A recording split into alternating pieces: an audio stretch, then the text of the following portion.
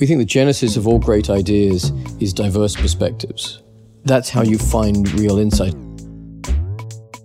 Anxiety and depression are sort of very, very big problems. And typically we think that these are qualitative things that people feel, but you can measure these things and get very, very sort of quantitative information of how good you're feeling. So we thought, okay, why can't we make the physical object its own battery? Put the chemistry inside that shape and re-engineer it so that it can be physically any shape that you want. This capability kind of came out of nowhere. I think just based on our collaboration with Bell Labs and some of the reactions, that they were just very, very surprised that we were able to do this. So I think when the dust settles, that we'll find some really good common ground to advance this technology with Bell Labs. From Nokia Bell Labs, this is Future Human, a series about the human potential of technology. For the last several years, Bell Labs has been staging a competition to find the most promising new scientific innovations, work taking place at universities that could have life-changing impact 5, 10, or even 30 or more years from now. Winners receive monetary awards as well as potential access to collaborate with Bell Labs researchers. The competition is called the Bell Labs Prize.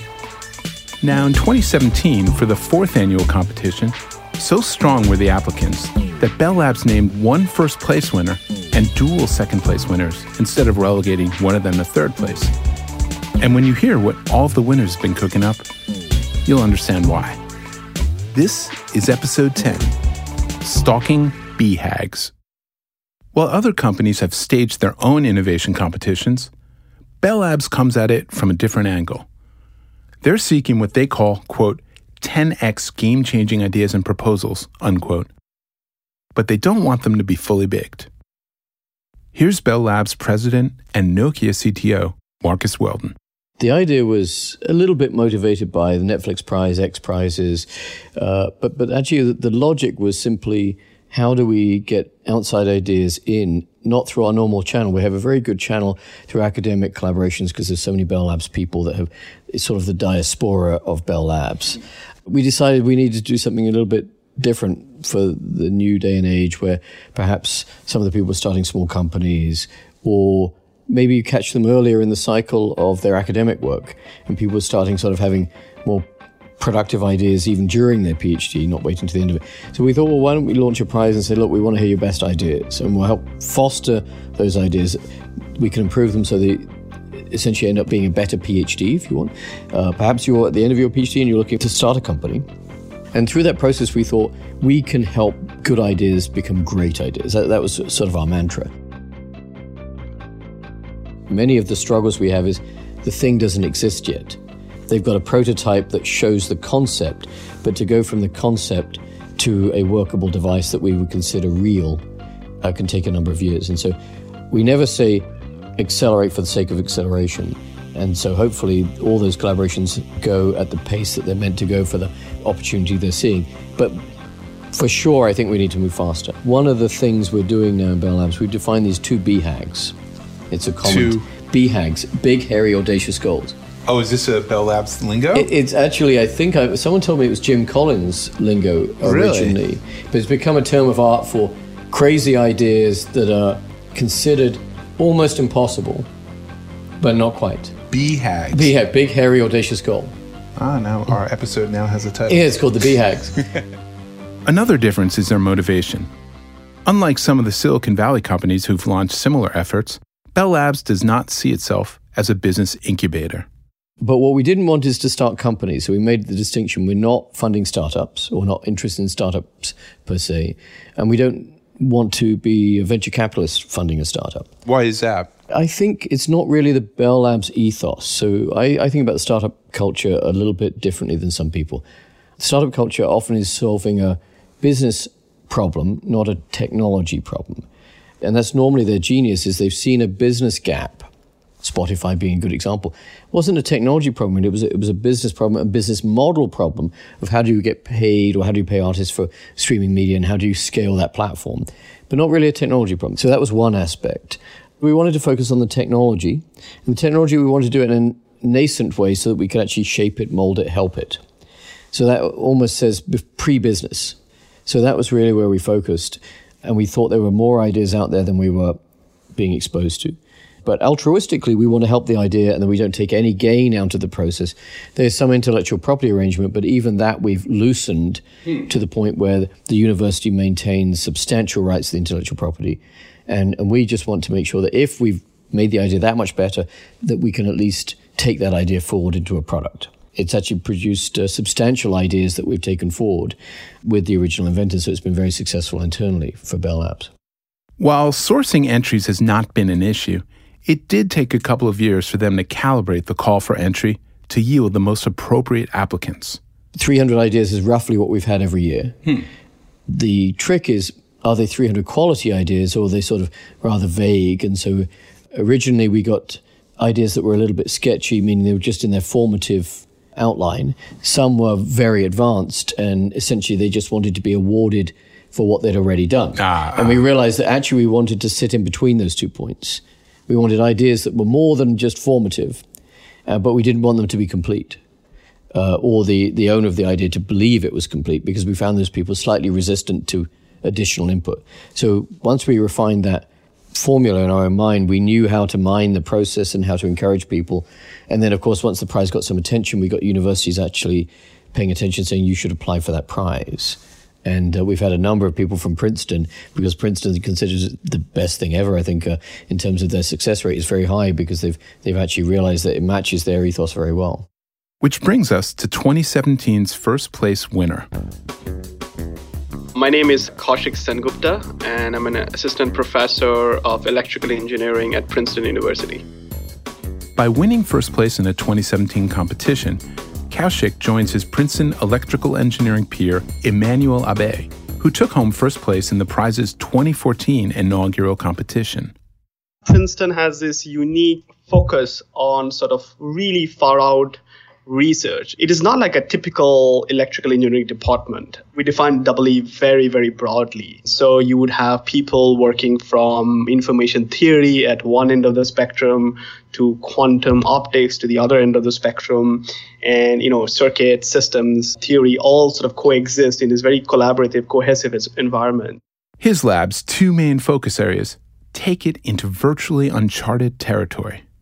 The first one is, we're imagining what the next generation of communication systems is going to look like. We're also interested in how these systems can also affect human lives.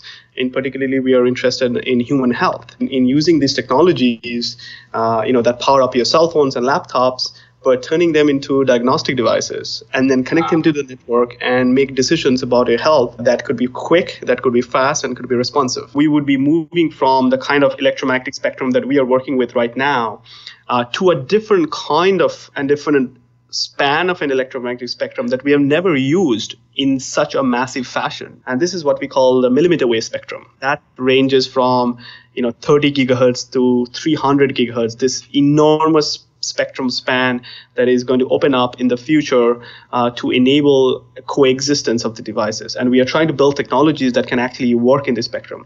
So that's the broad effort in the millimeter wave band. And then if I take one step ahead from millimeter wave frequencies to another factor of 10x, we land in what we call the terahertz frequency ranges, which also has very interesting properties. That would include sensing and imaging and all those kind of things. And we are also interested in how we can use this kind of spectrum to enable the next generation of sensing technologies. And then again, in the spectrum, if I take a factor of 100, we land up in optical frequencies, the frequencies which allow us to see each other.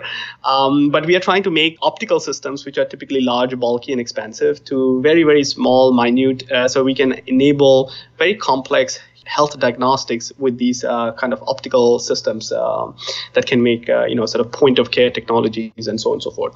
So from the electromagnetic spectrum point of view, we can say that we straddle across the entire range of it, but the applications are diverse, but they're connected. Kaushik's Bell Labs prize-winning invention, radical new transceiver chip technology, has dramatic and wide-ranging potential.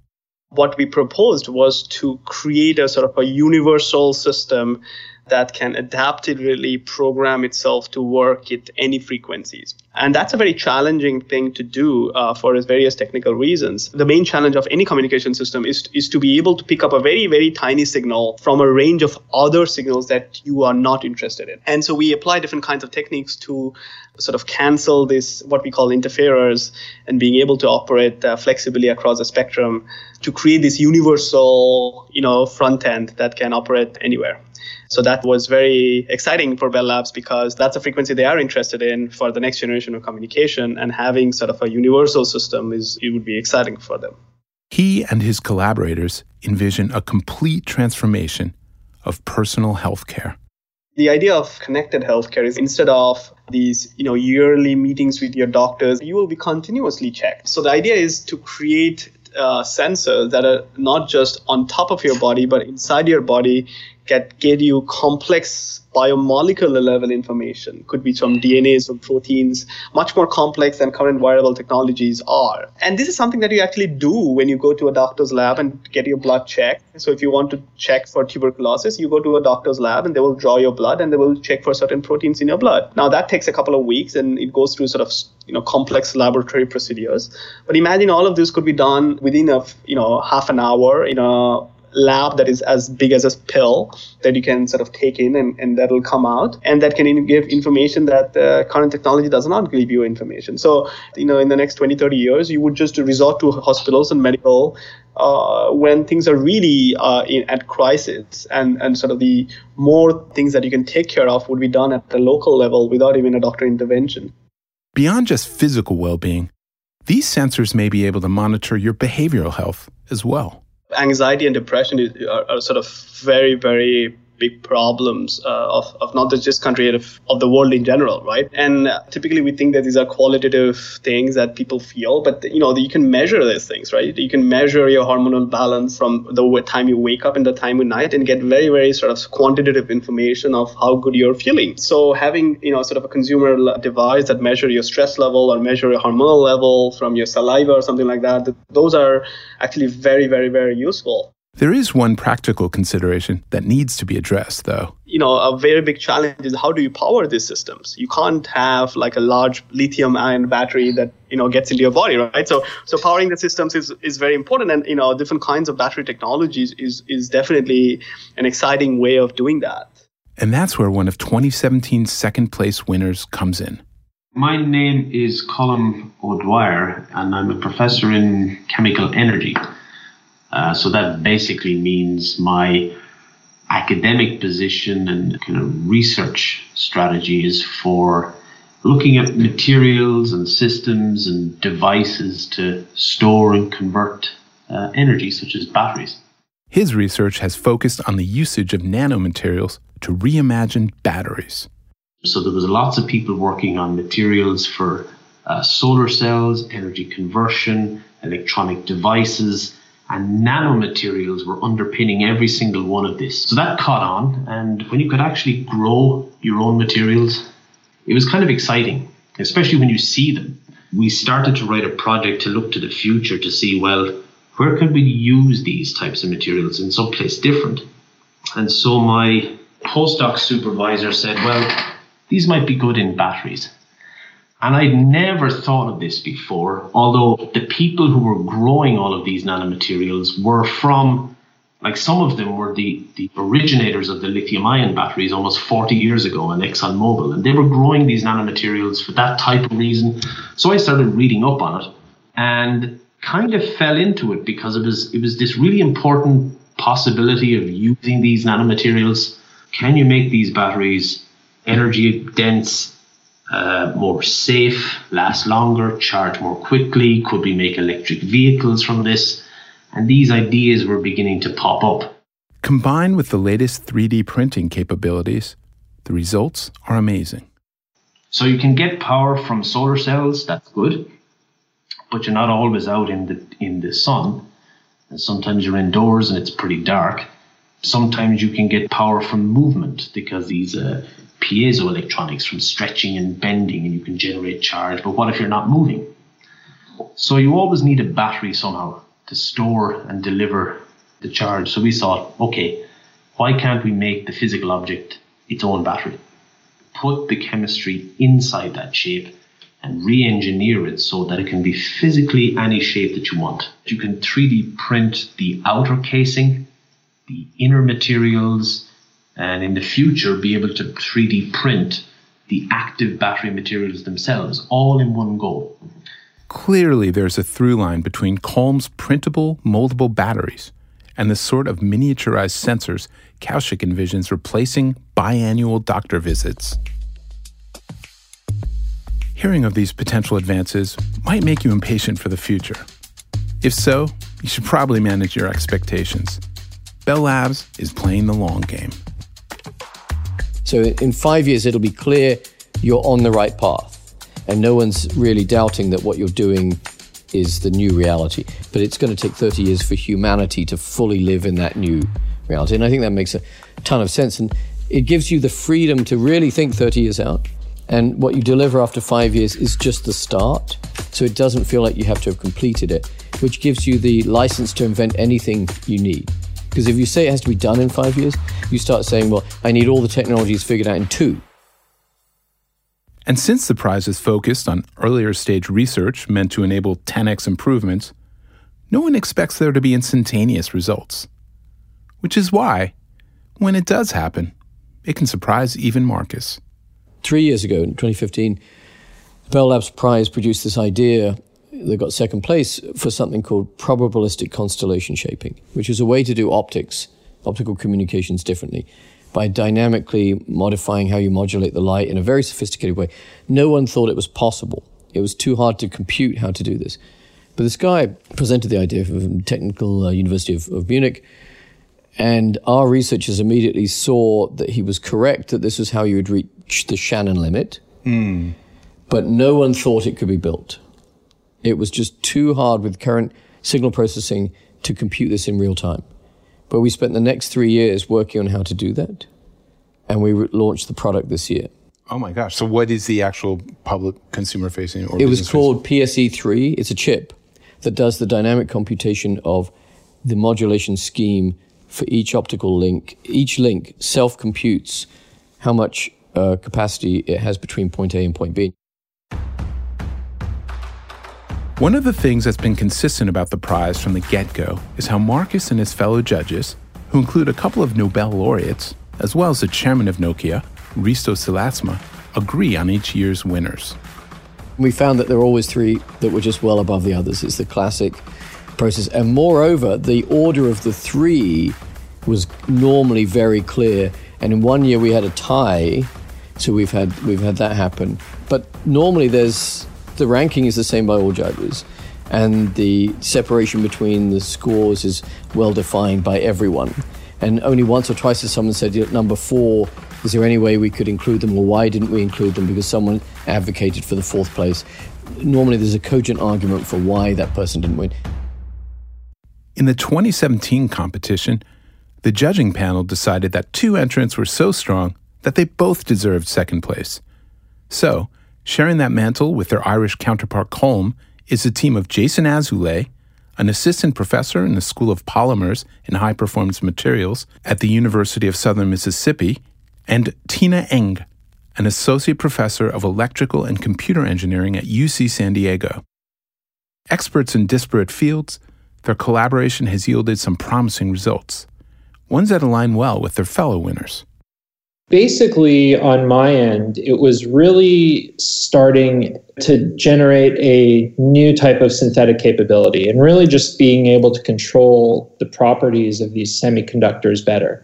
So as we were able to do that, we were able to narrow their energy gap and kind of push their absorption more into the infrared spectral region.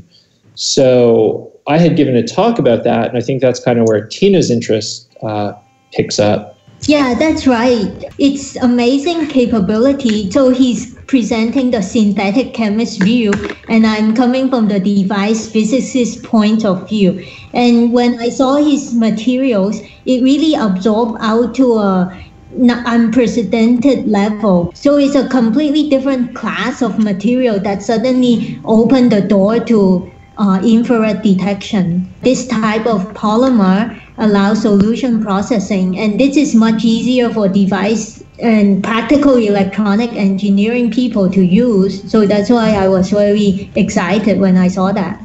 I would generally summarize it simply as just a new class of semiconductor that can replace archetypal technologies with a huge variety of benefits, and that can also be integrated into emerging devices and emerging device architectures where previous generations of materials could not.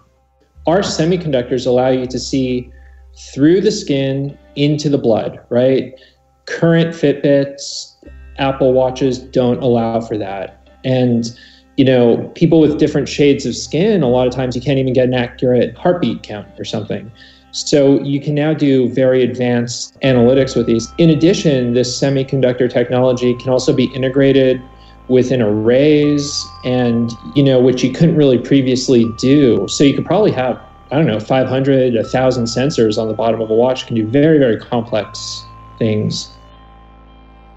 I think just based on our collaboration with Bell Labs and some of the reactions, that they were just very, very surprised that we were able to do this. Our collaboration has expanded too, and we have people that are very interested in this technology, and it really just shows how important and how interdisciplinary research is in today's day and age. There's no way that Tina and I could have done this project independently in our own labs, and our students communicate daily or weekly and are really driving it every day, and I think that's really an important consideration. Jason and Tina's fruitful partnership is the essence of the Bell Labs Prize spirit. We try and find the connections between ideas. So often we'll have two similar ideas and we'll actually encourage them to work together to make the final submission.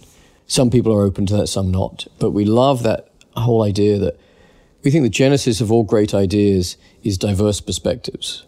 That's how you find real insight. And another way of saying it was this sort of philosophy we have that the trick of all genius inventions is embrace complexity to find simplicity. And one way to embrace the complexity is complex points of view. So if I can have many different people look at a problem with diverse backgrounds, whether it's academic backgrounds, sort of the discipline you took as your educational background, geographies, genders, anything, age, all of that is diverse perspective. You throw that in, that sees the problem from the richest possible set of angles, but also the richest possible set of solutions.